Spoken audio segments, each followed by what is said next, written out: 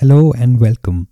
I am Aditya Parik and you're listening to Reflections for a Gentle Life. In this podcast, we talk about various aspects of life and the lessons I have learned in my first 30 years.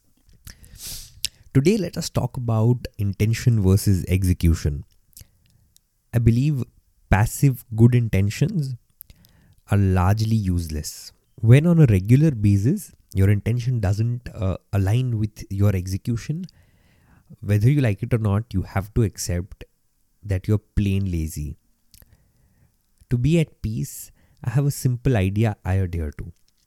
Focus on the intentions with which someone does something for you, even when that action is not in line with the intention, but focus on your action when you're dealing with someone else. For it is your action rather than intention that will be judged.